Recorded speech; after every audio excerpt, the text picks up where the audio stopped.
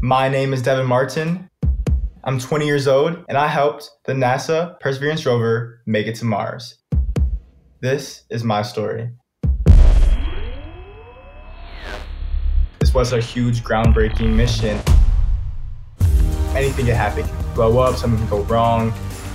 I was biting on my teeth the entire time at once.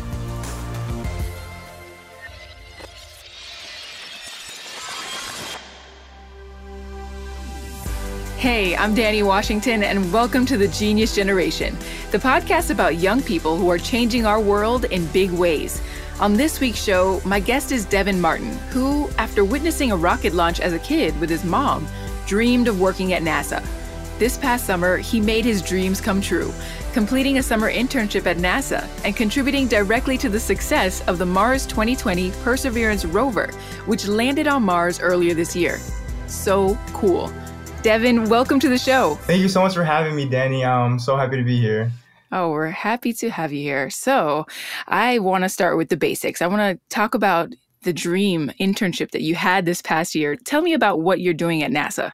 It was an incredible experience, to say the least. I worked on the ground data system integration and testing team within NASA's Mars exploration program. So my internship consisted of helping develop and produce flight software for the Mars 2020 Perseverance Rover that launched this past summer. Wow, so you were a part of the Mars rover launch and landing and all of that? I still can't believe it either, but yeah, I got to be on that team. It sounds like it was probably really complex. So can you break down what it means for us listening?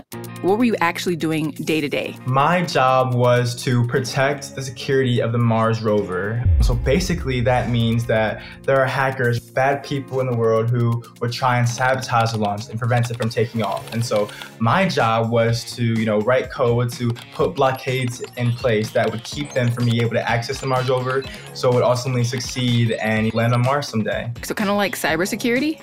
Definitely a huge cybersecurity project. Very cool. Okay, so I want to go back in time a bit. When did you first have an interest in science? As a young boy, my grandfather was my biggest hero. He is the man that I ultimately aspire to be. He has a PhD in psychology, but he also taught African history at the college level. So growing up, he would always tell me about these magnificent Black engineers, like the Egyptians, who built the pyramids, Otis Boykin, an electrical engineer whose technology helped build the first pacemaker, as well as pioneering women at NASA like Katherine Johnson, Dorothy Vaughan, and Mary Jackson. These are all people who came before me who inspired me to pursue a career in science because ultimately, if they could do it, then I believe I could do it too. And what was your first thought when your grandfather told you about these figures? Obviously, they were Black figures, so around that time, you didn't see that many people of color in those engineering spaces or in STEM spaces. So being able to hear people like me can get to that level, people that me are intelligent and are capable of producing these groundbreaking projects, and that ultimately inspired me to fill that STEM space as well so that I could also inspire others to become STEM major engineers and doctors. Absolutely. For me as well, as a Black woman in STEM, I remember thinking as a kid, why can't I find people, adults who look like me, who are working in the field that I love? And at the time, I loved marine biology and still do. But I had a really hard time finding folks that looked and sounded like me. And so I had to just use my imagination. It's a good thing you had your grandfather there to tell you all of this history and to be able to expose you. So is that what really garnered your love for space? It did actually, but my mother, who's also my hero, did as well. One of my favorite things I loved to do with my mom in my youth was watch rocket ships launch into space. So I saw the space shuttle Atlantis blast off from the Kennedy Space Center, as well as the first Mars rover Curiosity leave Earth's atmosphere for the Red Planet as well in 2011. All three engines up and burning.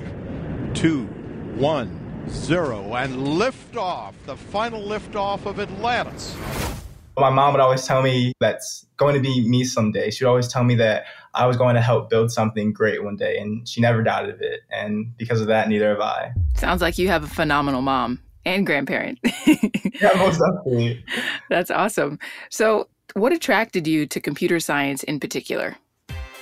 As I started looking to the world, I saw it was becoming more digitalized by the minute. I noticed the world was being run on code, from our phones to our laptops to our cars and to our airplanes. And so thinking about how we were entering a digital age, I could work in any field I wanted to as a computer scientist. And that ultimately inspired me to apply to this computer science program at MIT when I was a sophomore in high school. And so for the entire summer, they taught us about Python and TensorFlow and Jupyter Notebook, and ultimately how to build your own artificial intelligence and use it to your expense. And at the end of the program, they were like, okay, we taught you all these skills. Now we want you to go out and build your own program. And so, I sat there for a while like, okay. And so I thought back to the summer before that when I lost one of my best friends from texting while driving. And I was like, okay, what is one way I can honor his death? And so that gave me the idea to build a program called a distracting driver AI that could sit in someone's car.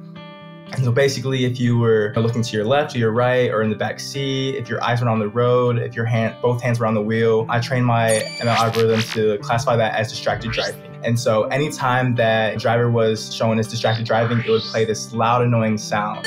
And so it would keep playing that sound until the driver stopped, and it keeps saying, you are putting yourself and other lives at risk, please stop. And so that really inspired me, like, wow, I didn't know anything about coding or computer science coming into the summer, and just in 3 months I could build a program this massive. So that is what sparked me to pursue a career in computer science for the rest of my life. Wow, that's tremendous. Can you talk to me about some of your other internships? I know you interned at Google. Have you done any other cool internships?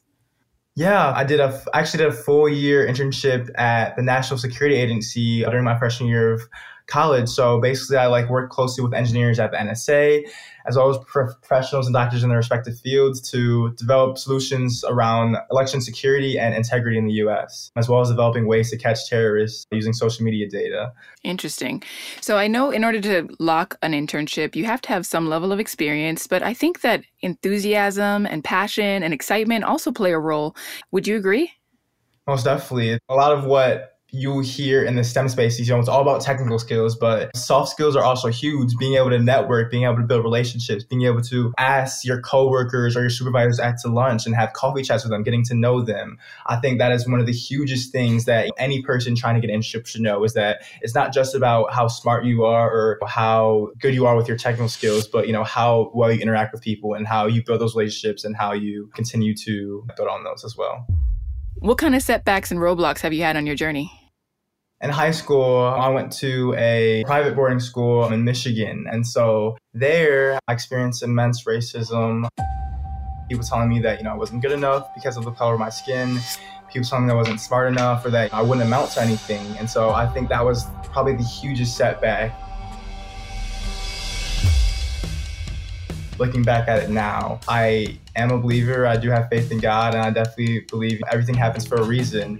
And so even though the racism did get to a point where I had to transfer, I feel God put me in the best position ever, because the school I ended up transferring to was a STEM school. It had computer science classes, it had a robotics team, a cybersecurity team, all things that my previous school didn't have before. So when I got there, I feel like I fostered even more in my love for computer science, because the minute I got onto that campus, I joined the robotics team, I joined the cybersecurity team, I got able to take 3D printing classes and coding courses even before I got to college. And I feel like that ultimately set me up for my career in computer science.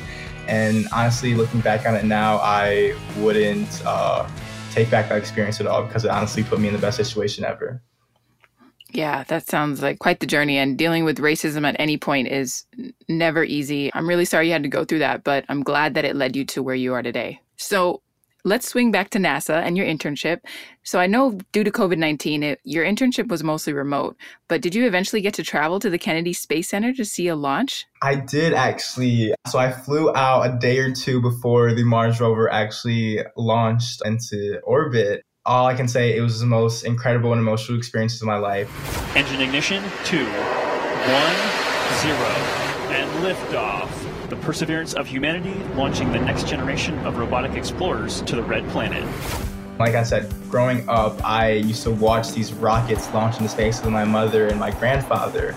And so the first rocket ship for me to be able to see in person, me being the one that I worked on, just made it all the better. Obviously, it was very nervous because this was such a huge, groundbreaking mission, and anything could happen. It could blow up, something could go wrong. I was biting on my teeth the entire time. But once I heard in the call center, all good, I went out and I called my mom and just started crying because I'm like, I have worked my entire life to get to this point, and all the naysayers or the people at my previous school who said I couldn't amount to anything, I did.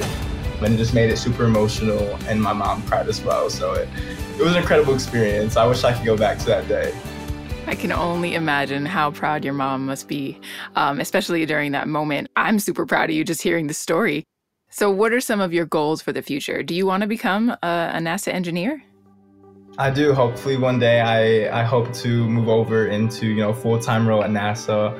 But I also have other aspirations as well. I do come from a family of people in medicine, so I do hopefully want to go to medical school one day, get a MD, PhD program. I've really gotten obsessed with genetic engineering on this new technology called CRISPR. Wow, that's really cool that you're passionate about both computer science and biology, and hopefully in the future, in your career, you'll be able to combine both. That's the dream, hopefully one day. Nice. So do you have any advice for other young people who might want to pursue something similar? One thing I would say is don't let anybody tell you can't do anything. You are the master of your own success, is what my mama used to tell me. If you are truly passionate about something, pursue with every inch of your soul and don't let anybody stop you. You are capable of doing anything you set your mind to. Oh yeah. If you could change one thing about the world, what would it be?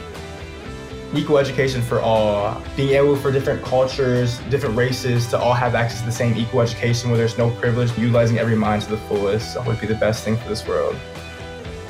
Devin, it's been absolutely wonderful having you on our podcast. Thank you so much for being here. Thank you so much for having me. I appreciate it so much.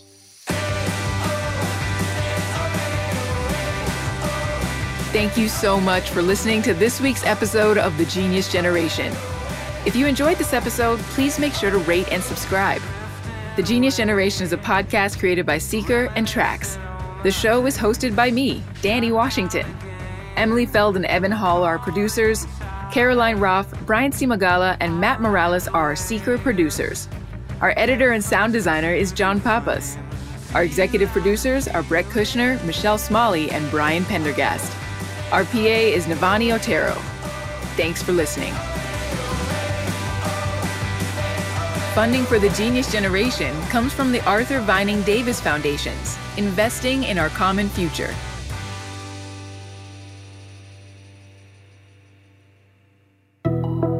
How do we create change that lasts? True transformation happens by changing the system, not just the situation. It's a bit like the difference between saving a tree and creating a new sustainable way of doing forestry. Ashoka is a global community of thousands of changemakers who are committed to making systemic change and empowering others to do the same. We get it. Changing systems sounds intimidating, but there's nothing to fear. Join Ashoka for a 3-part learning journey to uncover issues you care about, identify the root causes, and start building a solution. Learn more by visiting changemaking.net or check out the link in the show notes.